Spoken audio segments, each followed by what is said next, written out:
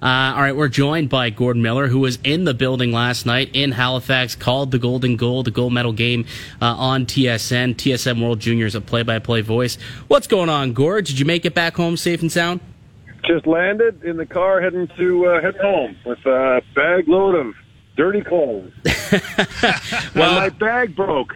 My luggage finally broke. I've had this suitcase for like 12 years, and it finally this morning I tipped it up and it broke. So it was a good soldier for a long time. Been to a lot of places. Well, I guess it's time for a new one. Too bad you should ask for it for Christmas. Now you got to go and get one yourself. Yeah. But, like last night, set the scene for me in the building. I mean, when that golden goal happens, Dylan Guenther scores, that place erupted. And then also, what was it like, on the streets of Halifax? I assume they're probably still partying to this point in the day. Well, it was really something. I mean, we're upstairs in a broadcast booth that actually sways a little bit when the crowd goes off. And when Canada scored the overtime goal, when Bedard scored the overtime goal against Slovakia, the crowd was so loud there was dust coming off the rafters. It was like it was snowing. So it was just insane in there. And yeah, you could hear the horns honking through the walls of the building last night. It was really something. They really embraced it. They took the thing on short notice, right? I mean, the Russians were stripped of it in the spring. They took it on in May. And you'd never know. They just stuck the landing. It was an incredible Halifax and Moncton and really all over New Brunswick and Nova Scotia was really unbelievable. So we were just talking before you came on, Gord, about how a rink the size of that Halifax rink in a town that is a junior hockey town and doesn't have the NHL. That is the spirit of this tournament, and that's ultimately where we feel it should be. Is that realistic for us to say, let's just keep it in junior towns from now on instead of going to Toronto or Montreal or bigger cities that obviously could make Hockey Canada a bigger revenue chunk? I don't agree with that. I think, Toronto in 2015 was outstanding. Okay. The crowds in Toronto in 2015 were excellent. One of the best World Juniors I've been to was in Ottawa in 2009. Alberta in 2012 was enormous. Vancouver in 2019, even though Canada lost out in the quarterfinals, was really good. So, no, I don't necessarily agree with that. I can see how it gets swollen up in Toronto a little bit, but everything gets swollen up in Toronto. Yeah. But in 2015, it was excellent. I mean, the crowd, that gold medal game crowd in Toronto was exceptional in 2015. So I don't know that I agree with that. I mean, I like it when it goes to places like this, and I don't want to see them take it out of the rotation. Canada's got it again in 2025 and 27, and then again in 30. So, I spread out a little bit, but there's nothing wrong with going to NHL markets. I mean, Winnipeg had a great World Junior in the old building in '99. I mean, they're certainly entitled to have one. So I wouldn't rule NHL markets out of it. In conversation with Gordon Miller, TSN World Junior play-by-play voice. He was in the building last night and in the building for all of Canada's games, and it was the Bedard show for most of the tournament.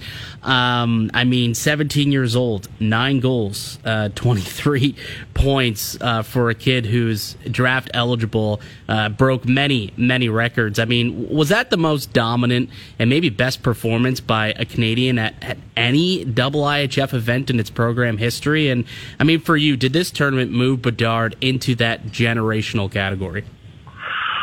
Well, I think you got to be careful talking about all time by anyone, because there's been a lot of great performances at various levels over the years. I think the thing about the World Junior is that you're comparing him with Lindros and Eberle for Canada and Forsberg and others. They were all 19 when they put up those numbers.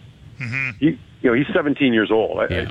So you're getting into Jaromir Jagr was a 17-year-old, Robert Reichel, who had some of the greatest performances as 17-year-olds in that tournament. I'd be careful to anoint anyone as a generational player just yet. He's really good. I think he's going to be a star in the NHL. But he's 17. Let's just give him some time here. And but I mean, he's electrifying.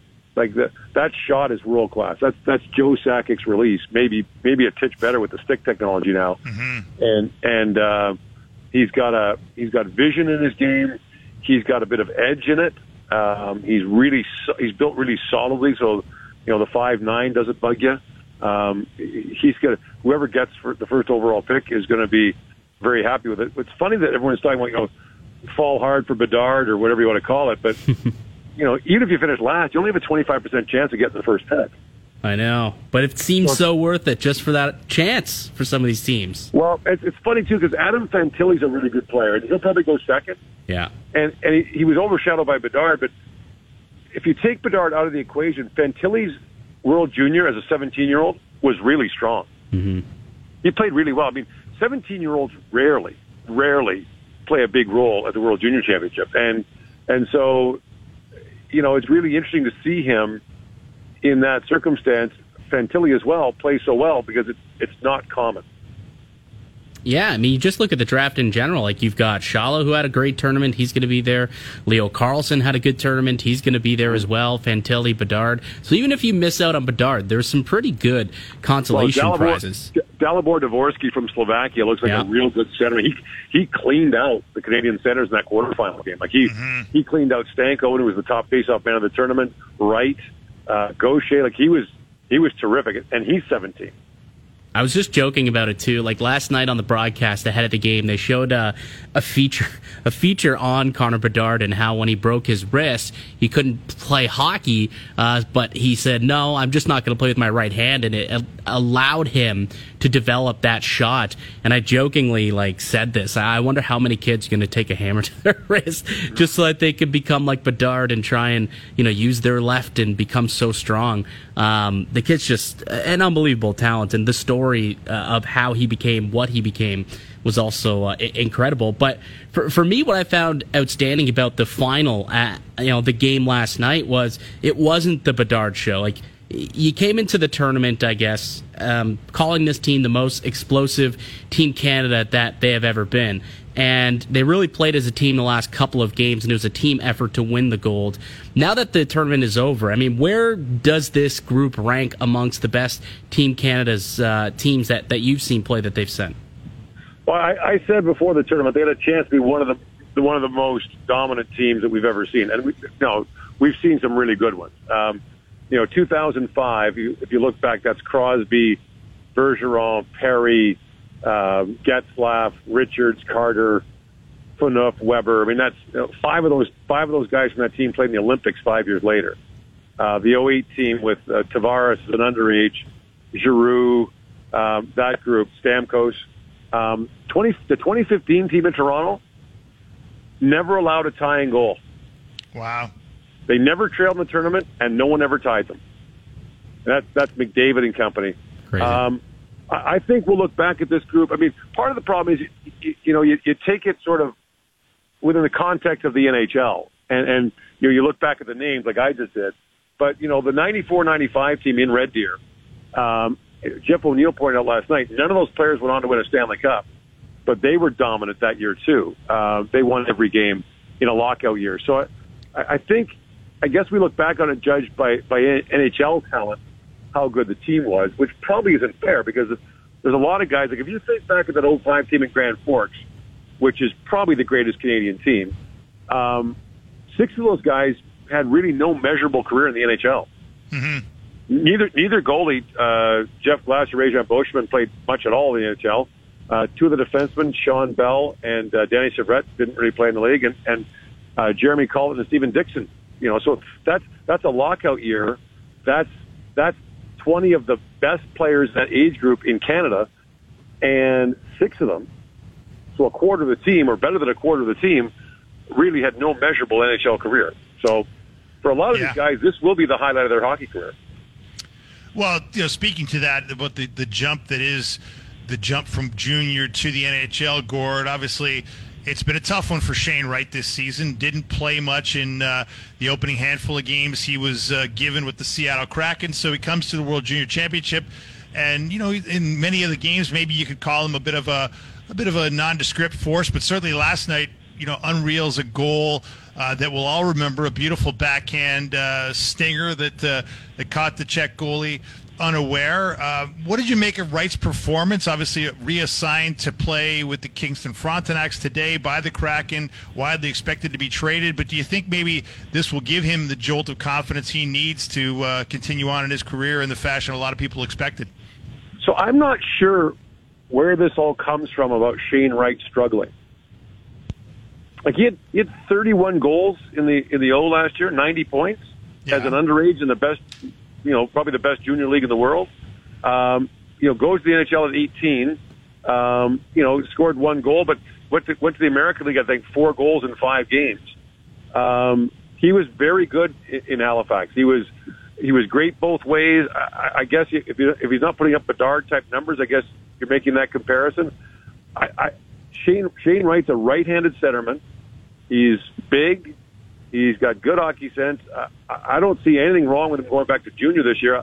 I wish Montreal left Slafkovsky and Finland this year, and I'm one who advises teams to go slow with players.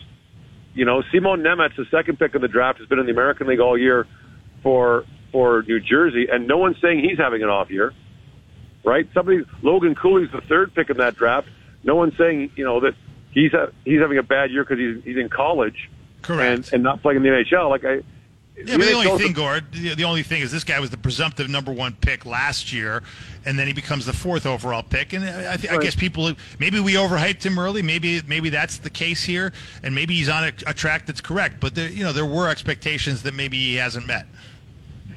I guess, but I don't know what. I mean, Owen Power is going to be a great defenseman in the NHL for 20 years, right? No doubt. He's terrific. He went back to college as an 18-year-old. Yeah. Like I think that maybe it's the hype around Shane Wright, but I can tell you, seeing him on the ice and behind the scenes, he's a high character guy. He's a really reliable, good player at this age with offensive upside. And so, is he going to be a 50-goal guy? Maybe not. But Jonathan Toews has made a really good career for himself, and I'm not comparing the two, but Jonathan Toews has made a real good career for himself, not scoring 40 goals or getting 90 points. Yeah. 3 Stanley Cups will do it, yeah. Right, I don't know that. I guess because part of the thing is Wright was named an exceptional player in the OHL. Right. So you get thrown in that bucket, but I had no issues with how he played, and I have no issues with going back to junior. But I'm the guy. I preach patience with prospects. It's there's a reason the NFL doesn't allow teenagers to play in it, right? Yes. Can you imagine if the NFL let teenagers play? I mean, it would be unconscionable. Well, the NHL is a high-contact sport, which borders on violent at times. Yep. And it's not for the faint of heart, and it's not for kids, for the most part. The Sidney Crosbys and guys like that. But there's lots of examples of 18-year-olds who went on to become superstars, not having big years. Joe Thornton wasn't exactly lights out as an 18-year-old. Remember the talk about Stamkos early his first year. Yeah. So for sure. Give them time. I mean, for every Matthews, McDavid that comes on as an 18-year-old, there's 10 that don't. And I think that Seattle, first of all, Seattle will now have Shane Wright as a 26-year-old, right? Because the first year of his rookie contract hasn't kicked in. Well, I'd much rather have a guy 26 than 18. I'm curious to get your thoughts, and when you talk about almost the complete opposite is a guy like Thomas Milic, who there wasn't much hype through. Right. The guy went undrafted. Twice, and then became a gold medalist for Team Canada and played exceptional in the semifinal and in the final. Lots of question marks were around goaltending going into Halifax, and ends up finishing the tournament with a 176 goals against and a .932 save percentage. What a story that he turned out to be these past couple of weeks. Yeah, if you let me know, and if you've got it figured out, you'll make a lot of money in the NHL because they've got no handle on it either.